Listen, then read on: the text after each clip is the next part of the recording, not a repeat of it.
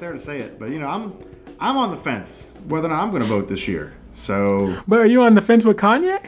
No, I'm not voting for Kanye. A 0% chance I vote for Kanye. 0%. How about this? Right? 0% chance I vote for Kanye and 0% chance I vote for Trump. About a 10% chance I vote for Joe Biden. Yeah, because I mean, the choices between voting for Joe are just watching Netflix, right? Yeah, exactly. I like Netflix. Netflix is good. I mean, as you said, we're not even sure how we're going to vote this year. Thing is, I'm in Louisiana, so Trump's going to win. So it makes my choice, to be honest, a little easy. I mean, do you think it's a tight election? Do you think that the Democrats that are feeling themselves about the big poll lead are actually right? I saw the article you sent me earlier, and I think he's looking at it the wrong way. He's saying it more like we need to keep our team like riled up. We got to make sure they don't lose momentum. I don't think that's the real point. I think people that are going to vote and don't like Trump, I think he's a constant reminder. Like, don't worry, he's his own, bad advertisement. But I think Trump's going to win. If you want to hear my opinion on that, I'll say it. But why do you think Trump's going to win? So you think the polls are all wrong? This whole idea that we're ahead in the battleground states is actually false. Yeah, well, we know polling's bad. We know part of the reason polling's bad is a lot of people, particularly white men and women, don't like saying that they're voting for Trump. So you'll ask them, and they'll lie to you. So there's that. Yeah, and I think if it really comes down to it, I don't think he has any intention of losing. I think he'll cheat. I mean, I think that raises one of their big questions, right? I mean, I think it's something we talked about a little bit in our earlier episodes, but this question of what kind of moment is it that we're in right now with Black Lives Matter? I mean, we can kind of all agree that Kanye and the Kardashians are classic influencers, right? So, I mean, of course they got paid. I don't think an influencer does anything, right? They don't make any big public statements unless they receive a check in the mail. And they have a whole corporation set up to facilitate the receivings of checks in the mail. So we don't know where it came from, but maybe he got paid by Elon Musk. Maybe he got paid by someone else. I mean, he said Jared, so I mean, maybe he just got paid by Jared. Maybe it's not mysterious. Yeah, I don't think Kanye really obfuscates this stuff too much. He's like, Jared told me, gave me some money, so I did it, straight up. Like, But that raises the other question of we're seeing all these statues coming down around the country, right? I just read today that they're closing down part of Fifth Avenue again and painting Black Lives Matter on the city streets. They did it in D.C. They've done it all across the country. They're doing that to mess with Trump, though, because isn't Trump Tower on Fifth Avenue? Yeah, Trump Tower's on Fifth Avenue. Yeah. And Fifth Avenue is a major shopping district, right, which has been hurting. And so they know people will come out. Like, my wife has been like, Alden, we got to drive down downtown D.C. because we got to go see the Black Lives Matter thing. But so they know it's a good branding. But that's just show, right? I mean, it's just an emblem. It's not actually going to change any. Like, they need some legislature to change the way policing's done in New York. They need legislation to change the way policing's done in D.C. D.C. probably needs to try to work for statehood, frankly, and bring up that whole conversation. There's a few. You see what I'm saying? Like, I think these things are more important than scribbling some words in yellow on the street, which I like. Like, I'm all for it. But I don't know. It does beg the question that when I talk to some of my older black friends, they didn't want to say Black Lives Matter because they felt it was just a brand. And this kind of makes it feel, once again, like a brand.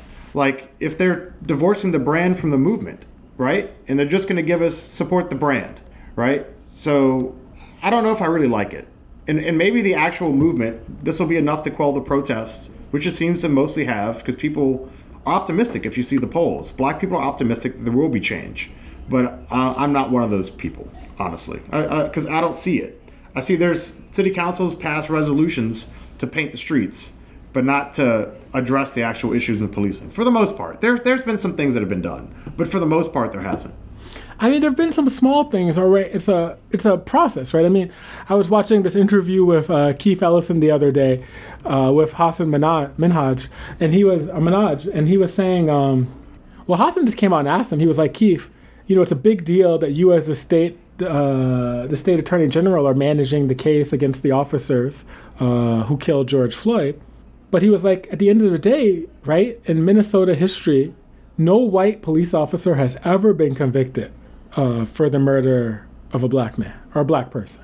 And there have been some really high-profile cases of police killings on film. Qualified immunity is very broad, and it's very difficult to get around. Until they get rid of qualified immunity, it's going to be very, very, very difficult to prosecute most police unless you have a major like political moment. Like even the police today that you see prosecuted, it's either because they did something so blatant that they couldn't do anything about it. But as we know, you can still get off even with video evidence, with clear video evidence, right? So that's clearly not the standard. It tends to be politics. Like if the politics becomes so great that frankly the DA or the mayor feel like they're going to lose their job if it's close to an election year, then you see action. And if it's not, then you don't see action. No, definitely. I mean, Keith Ellison was even saying that in Minnesota, they have something called the obligation to protect. And so police officers, like the reason that they could try the other police officers as well was because the other police officers are actually obliged to try to save a life. And so they were obliged to intervene. But Keith was pretty honest. He was like, I don't know if even that's going to be enough when it goes to the grand jury.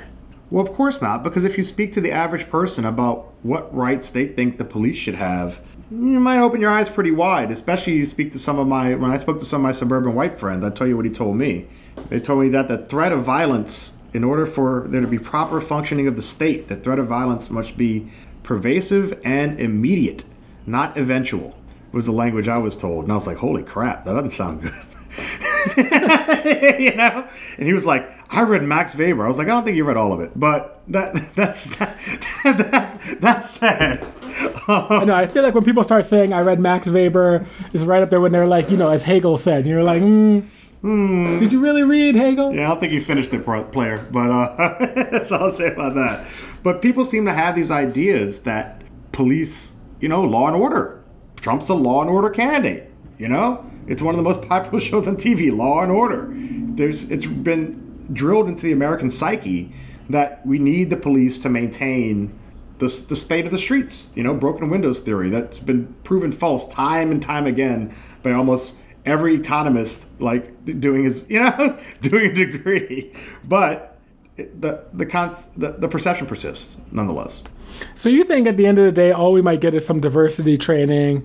We see all these books about anti-racism racing to the top of the New York Times bestsellers list. Well, like you were saying Keith Ellison and his own son can't agree on it, right?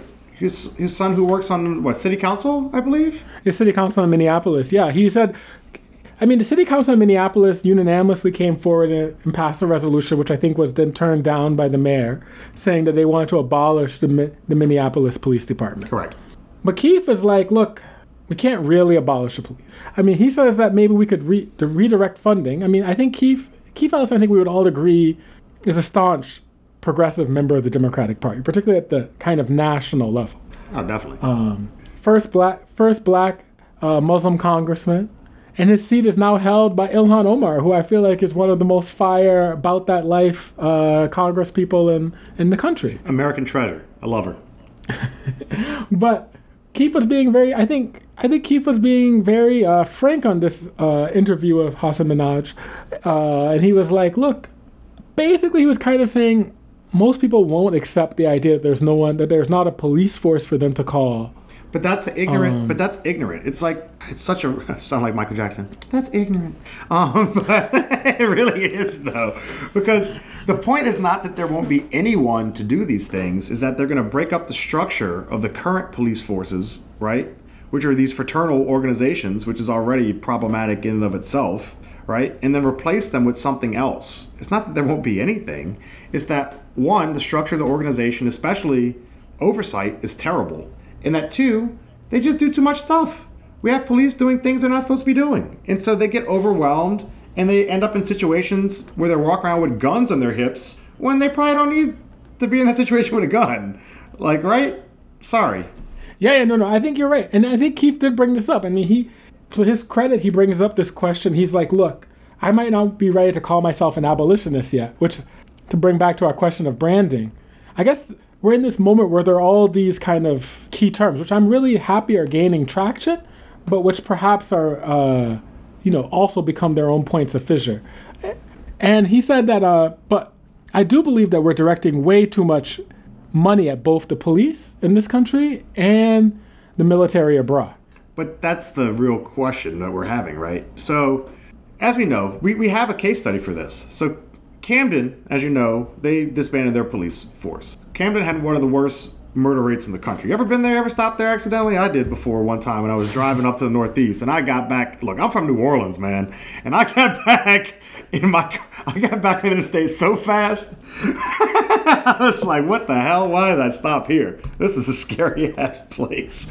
And they disbanded the police, and they found that their crime went down. Violent crime, nonviolent crime, all crime.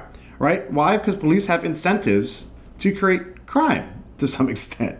And their presence causes anxiety, which also creates crime, or at least an incentive to prosecute things that may or may not be crimes, or crimes in some area and not crime in other areas as well. So, I mean, I think that's an important undercurrent to this conversation, you know? I mean, sometimes my wife laughs at me, but I was living in, I guess, what we might call authoritarian Dubai, and I was feeling so relaxed. And you're kind of like, you read every day, and you're like, okay, expat was expelled from the country for saying something whack on Facebook. And so, you should be tense, right? But I was like, look, I haven't seen a fool with a gun in like 2 months. And I've been living in D.C., and there's like 40 different police forces. Sometimes I would go to CrossFit, and you're like, why is everybody carrying a semi-automatic in here? Yeah, you and I actually disagree on this one, but I get your point. Like, you're more open to the idea of the panopticon. Like, you'd rather them just be watching you all the time and have the pervasive fear of God, frankly. God, the machine that can always see you and then catch you, right? The eventual fear. But I guess this is the heart of the debate. I'm saying that I don't believe that the fear of violence needs to be immediate, but maybe I do. Because I guess in Dubai, I never felt like I was going to get shot by accident. Like I never had that. I mean, sure. I think, right, there's a possibility it definitely won't be an accident. I'll tell you that. Yeah. I felt 100% clear that it wasn't going to be an accident. Whereas sometimes in the U.S., I have this feeling that I could just get shot, right? It's not like there was any plan. It's not like I'm afraid that, like, I always think, when I think about getting shot in the U.S., it's like I'm going to be driving my car.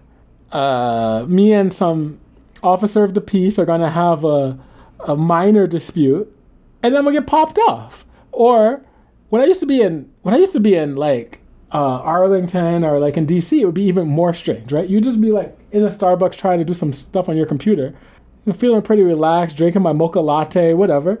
And then you would look up and you'd be like, there's 7 people in here carrying firearms. Yeah, it's like what if something random happened? It was like that when I was in Texas too. Like, just everyone has a gun. It's like, wow. Yeah, you're like, I could just be killed on the random. Which I guess is the pervasive fear I have in the U.S. That, like, it's not like I'm afraid that, like, somebody at the ministry of whatever has, like, thought about Alden and is like, Alden is a problem. We need to remove him. My wife is more like that, like, but there could be a problem or something like that. But I was like, in Dubai, if the worst thing they're going to do to me is send me back home, I mean, yeah, I could survive that. I mean, that might also be my own privileged status of being able to be a black expat, but that's a whole nother issue. Yeah. But you know what I mean? Like, I felt like that was the scary thing I feel about the U.S. I mean, but this gets me to this question of the panopticon. I mean, this gets me to this other topic that I know we wanted to raise, which is, I know we have some disputes about whether or not panopticon technology is sort of built in to the kind of social media world that we're living in, this current place of technology. And also, if we don't, I think one of the most troubling legacies that we're seeing in Trump right now, and that I suspect will be carried over into a Joe Biden presidency as well, is we're beginning to see I think we've seen decisively the collapse of a globalization story that we had in the early 21st century, right? That technology wanted to be free and open, that, as societies got more closely integrated, they were going to become more democratic, that trade was good for everyone. I don't think technology being free and open was ever really part of this deal. But aside from that, I tend to agree. I think part of the whole concept... Didn't we say the internet wanted to be free? Yeah, but I think part of... Information wanted to be free. Yeah, sure. But I think the concept was free for whom? I think we had the idea that we'd be able to outsource part of the production, right? And they wouldn't be able to catch up and learn it. I think there was a little bit of hubris there. They were like, we invented this stuff. No one else is going to be able to replicate it.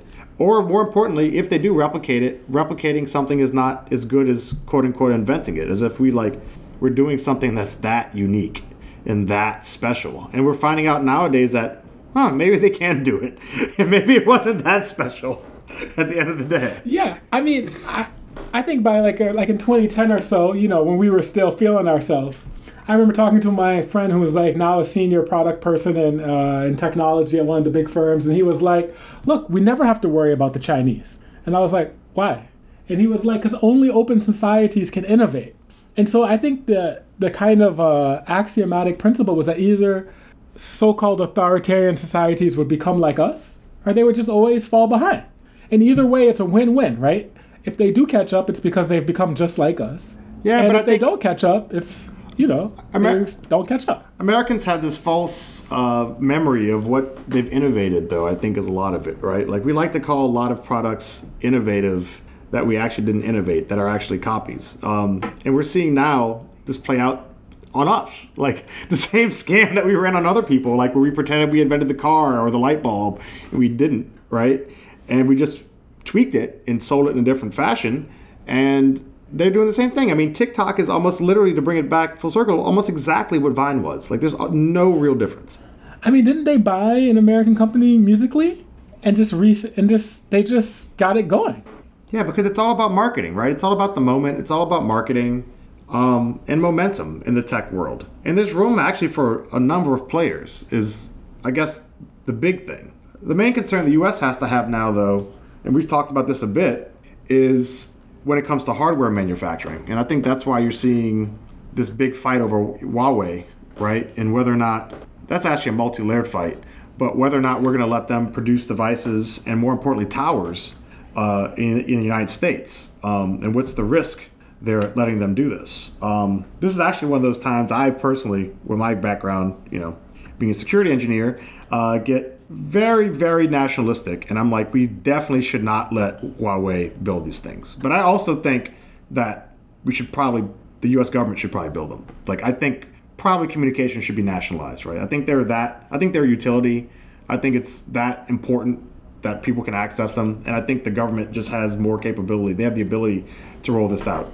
I mean, I think they could do it through privatized subcontracts and stuff like that, too. I'm not against that by any stretch of the imagination. But I think that we do need the actual towers to be owned by the government. I think it's very important that they're not independent. I mean, I think this gets into a really interesting question and a really big fight that I think is at the heart of what the conflict that we're having with the Chinese, right? Which is, I think as long as we could believe in globalization, which I think for the U.S., in particular, was always a slippery concept, right? The slipperiness between globalization as open societies, open markets, and U.S. predominance, I think, was never fully resolved, right? I mean, these two concepts related easily to each other because we could kind of assume that they would go together. But the Chinese have raised this question, and it was an interesting thing that they did in the 90s, right? Where they basically said the state, even within a capitalist society, the state has a different role to play, right? That the state will create national champions, the state will direct investments, the state will have industrial policy, which I think for many Americans, particularly those like on the right, but many Americans, both parties, we believe that one of the reasons the Soviet Union collapsed was because they did planning. And so the persistence of what we used to call SOEs, state-owned enterprises, or coordination with multinationals. I call that the great lie. We on the left call that the great lie, by the way, but keep going. And so I think many Americans who found themselves in positions of power believed what you're calling the great lie, or what we might more charitably call the lessons learned from the fall of the Soviet Union. They thought this was also a big white elephant, right? I mean, the idea has always been, look, the Chinese, they have this massive white elephant. The state plays far too large a role in the Chinese economy.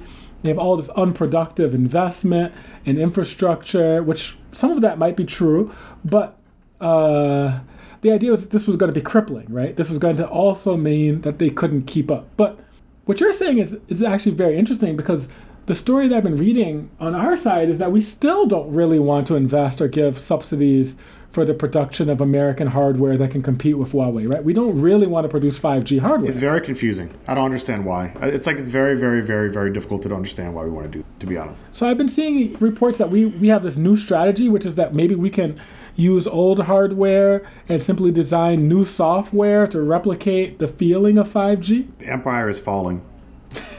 So as a computer science engineer, you don't have much faith in the software solution to get around the 5G hardware problem? 5G is so fast and the throughput's so good that it's society changing. It's going to make it to where you don't need wires for like all this stuff. And data transmission and the technology capabilities of it it's another black swan. You don't know what exactly it's going to be society transforming. It really will. And so So you think we're at a moment like the internet? Oh yeah, it's gonna change the meaning of what the internet is gonna be. It's gonna be the internet from Back to the Future, right? It's gonna be the actual the sky, like the full thing, right?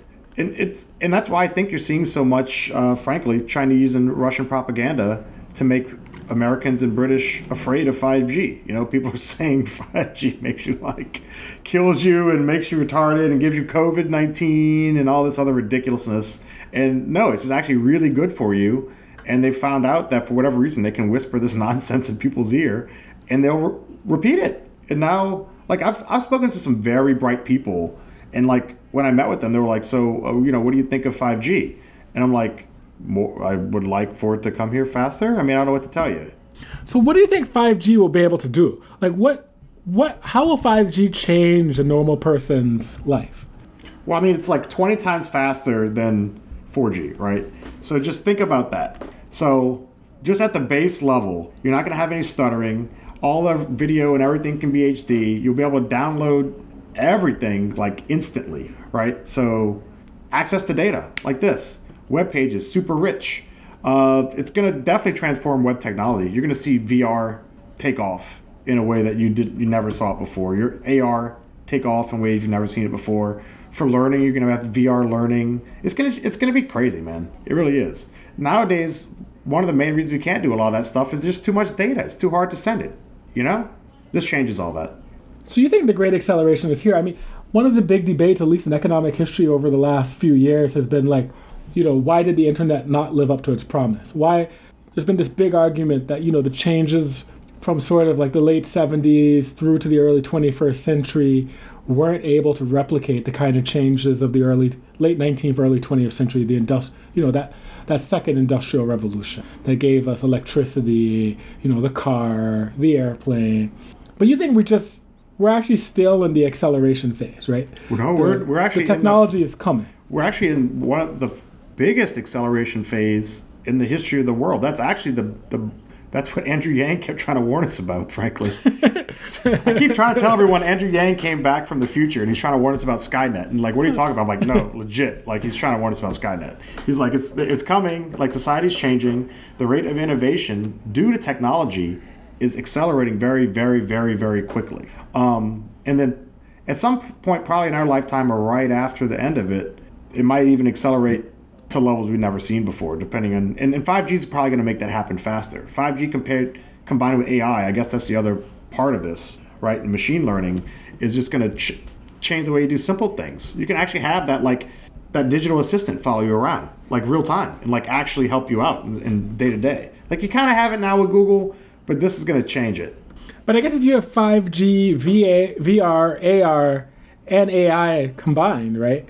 The digital assistant could actually be from the movies, right? Like a human. Correct. It could be the experience of having a friend. Yes, and it could actually process the environment around you in a kind of real-time fashion and send it back. And see what I'm saying? It really is society change. It'd be very impressive. So in your opinion then, and this is, I hate giving 45 any type of credit, but the reorientation that 45 launched, I guess you could say reorientation away from the war on terror, reorientation away from the globalization narrative, to defining China as our peer strategic competitor, and sort of putting it around the question of AI, the question of technological nationalism, the greater involvement of national security in the technology sector.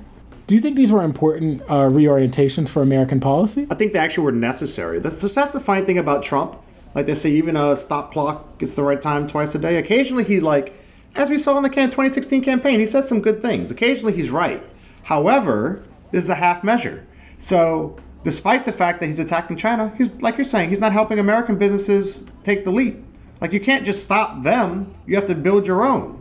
And so the lack of American industrial policy, which frankly I think the GOP is just not open to. They have too many libertarians and their corporate first vision, right? Independence, their vision of liberty doesn't allow them in the current environment to, even consider it. But I think without actually pursuing proper industrial policy, it's a fool's errand. It's ridiculous. Because then we're just going to end up with nothing. And now we're just going to fall behind. So like if you wanted to, if they were going to do like a moonshot, as they say, for 5G, that would be super smart. And that's what he should do. Why he's not doing it, I don't know. But don't we have the 5G technology? I mean, isn't a lot of the technology actually developed in the United States, the technology that underlies Huawei? Sure, but someone has to get the contract to do it and the okay to do it. So either he has to say, we're going to just do this federal drive and we're going to, cut up the bandwidth right now, and here we're going to, like they normally do, and do a bandwidth sell-off. Or maybe they say this time, this is not a good idea. We think this time we should just nationalize it. We're going to run it, and we'll give you guys the ability to build it, give the contracts you guys to build it, but not to operate it. I don't know if maybe they're just still debating that. I don't think that's really what's going on. It seems like they're stuck in limbo right now. I mean, I think ideologically they believe the free market should take the lead, right? The idea is that government doesn't really have a role in directing the market. But at the same time, they seem to be really caught up on this idea of expanding the national security state. So they've been expanding things like CFIUS, and the idea that there should be more licensing, more regulation of, for instance, Chinese and foreign investment in high tech. We're seeing them increasingly try to regulate the role of international students in subjects like engineering, maths, and sciences. I mean, what was it Tom Cotton said? He was like, if some Chinese students want to come to America, maybe they should study the Founding Fathers. Well, they should read the Federalist Papers. They shouldn't do any math. To be fair, as someone that does work in tech, working in tech can make you a little nationalistic, because part of the reason that they do like foreign students in tech is because they pay them a lot less money. I just have to be honest with you. It's not that they're that much better, if that they're better at all. There's talent in America. There's plenty of talent.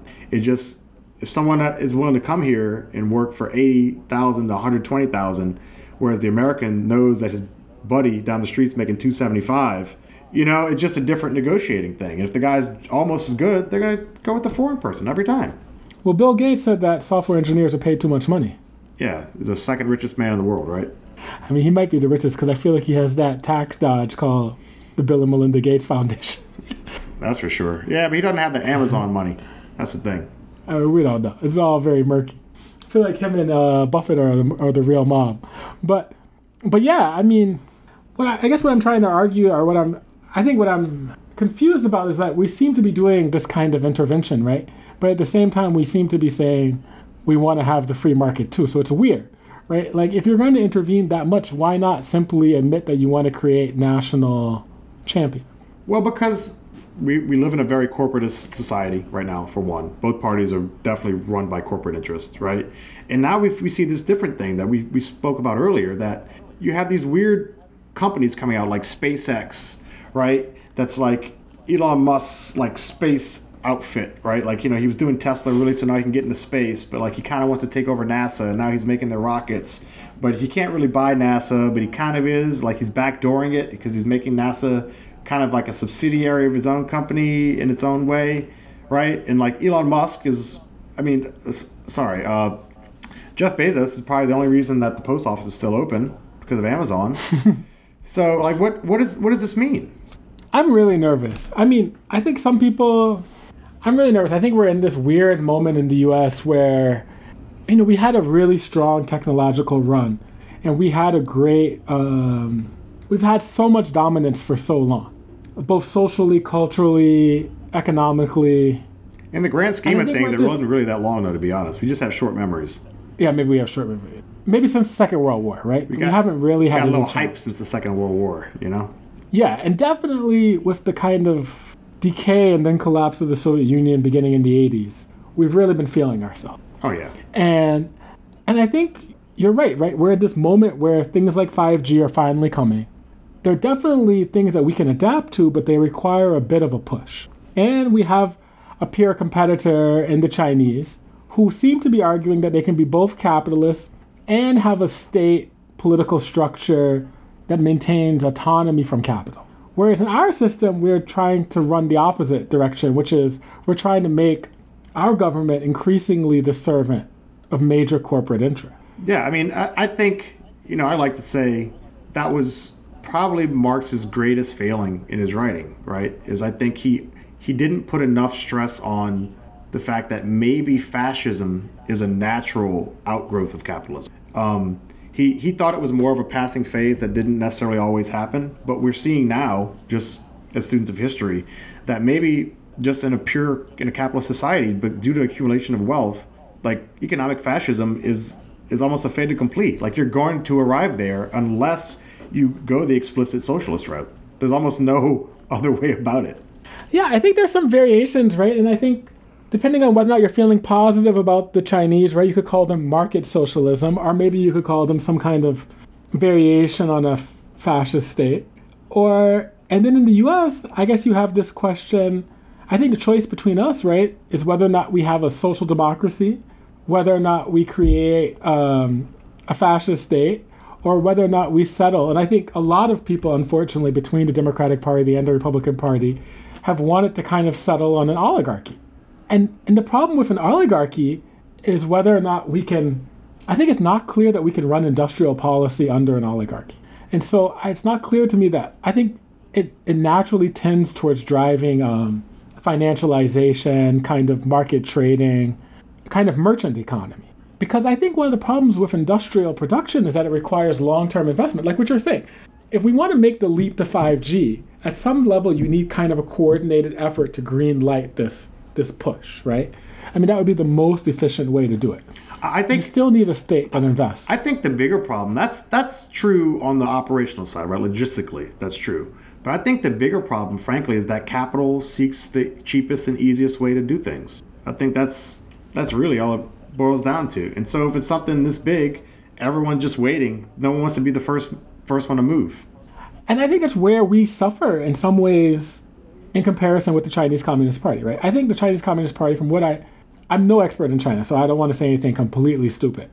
But I think the Chinese Communist Party, to the extent that it still exists as a corporate entity, actually does believe the kind of story of underdevelopment, right? They do believe that their job has been to transform China from an underdeveloped country into a developed country. I mean, the methods, the means of doing it, the ways in which their strategies might be And iffy. I'm going to say something very controversial now, but I think it's just true, patently true. China cares more currently than the United States about raising the living standard of their citizens. The United States does not give two shits about that anymore. We are actually the first generation in the modern era to have a lower standard of living than our parents' generation. You realize that, right? That's crazy. Yeah, I think. And when we speak to the older generation, right, they don't understand and they don't seem to care, which is very, very strong sign to me that we're in a society in decline, because they don't seem to understand the advantages they had, and they have no desire to extend those advantages to the next generation.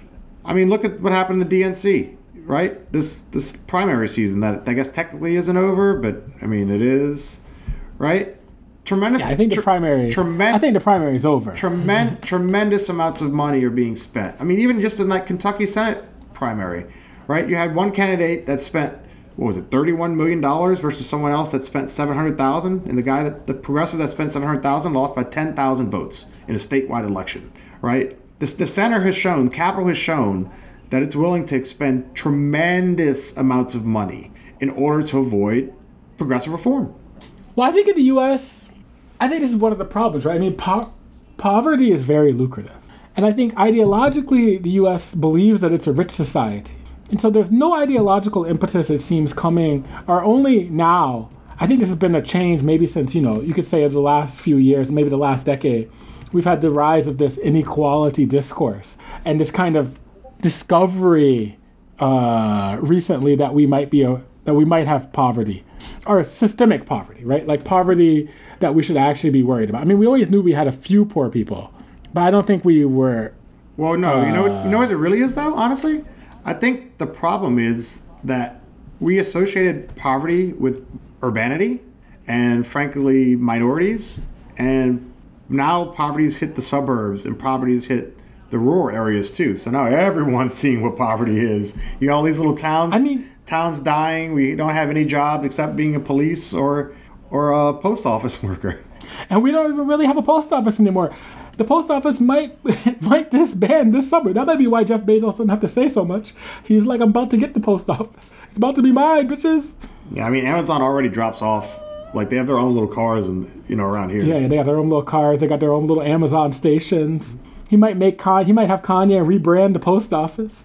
Call it the Kanye office, the Yeezus office. Let Kanye design some new outfits for the postal. That would be amazing. I'd actually be so Kanye down with that. Can you imagine postal workers wearing the Kanye outfit? I'm like, what the heck? Yeah, you know that's happening. I mean, but just to follow up on the point you're making, I mean, when I was just hired at UCLA, I mean, one of the things I think they brought somebody like me in, one of the reasons they were willing to cross list with African American Studies in the International Development Studies program. I mean, it's already its title is International Development Studies, right? Development for us is something that we do to other countries, right? There's a lot of other countries I think our idea was that need to be developed. Development is not something that happens inside the United States. But one of the big innovations that we're making this year is we're like, oh, maybe we face some developmental challenge at home. But this is only an idea that's arisen in the last year or two, right? This idea that we could even talk about the questions of development as internal to the United States. Yeah, I agree. I mean, America also just got lucky, both during the Industrial Revolution, where we had some of the big barons just get together and do things for us and build the railroad, and stuff without too... And we also had Britain, right? I mean, we had all this British money coming in. Correct. I mean, we maybe did something similar to the Chinese, right? We put all this American money to develop China. Oh, certainly. But no, I think you're right. I mean, I think this is the question. I think this is the main question right now is like, can the U.S. reform? Well, and there also seems to be, and you know why I think so. I think it's because of the way we've changed military, participation. Maybe we should talk about this even in more depth later. But also we ignore how much our second technological revolution, the computing revolution, was a direct result of military technology. And there's actually that exchange between military technology and civilian consumable products is almost gone in America now. Like, it's not filtering down, funny enough. Well, that's one of the big, I mean, maybe that was actually something really smart that Jeff Bezos said not that long ago, right? He went to the Pentagon. And I mean, one of the reasons that he got so mad about losing this cloud computing contract, right, is that he basically said, look, if we don't reform and we don't make the link between military technology and civilian technology closer again, we're not going to be able to keep up. We're definitely going to fall behind. And I think it's something we should talk about, I guess, in the next episode as well. Like, bring back the draft. Bring back the draft, but fix it. What would it mean to I know there's a big pushback in Silicon Valley against doing this kind of work, but the question about whether or not Facebook, Amazon, Microsoft, I mean, what should their relationship be with the security state? And what should the relationship of the security state be with these companies? And if we admit that a lot of the technology for these companies does come with government involvement, what are their obligations to us, the people? Correct. And do we get a share of it? Do we get a say in it? Do we at least get someone to sit on the board to say something about it at that point or not? I mean, one thing you have to give the Chinese is that I think one of the reasons they're so confused about some of the discourses that come out of the U.S. is they're like, the data doesn't belong to Facebook. The data belongs to China. And I think there are a lot of problems with maybe the question of what it means for the data to belong to China. But they're like, the data belonging to Facebook is an absurd concept. It was very conflicting to me because I like the concept of it belonging to China more than I like the concept of it belonging to Facebook. But I obviously think the data belongs to the individual. So I think each individual owns their own data. So there's, it's just like a whole, I guess those are three main positions that people can take though, right? And I think the EU, interestingly, is taking this position about, or trying to figure out a way to take a position about the data belonging to the individual. But I think this is something we should talk about in the next episode, this question about whether or not we see the emergence of different tech strategies. Can there be an Indian tech strategy? Do we see them becoming a player? Where's China going? And should they? Is it important to national security? I guess that's the other big question. Like, is this not just something that they will do, but something they must do in the new technological environment we live in? I guess the wild card question is there even a place for Africa in this discussion? Or Black Americans? I mean, do we have any interest in this at all? Or is it like, are we just destined to be bystanders? It's a good question. But anyway, yeah, I mean, so we'll take up a lot of these issues when we come back. All right, it's been nice talking. See you next time. See you next time.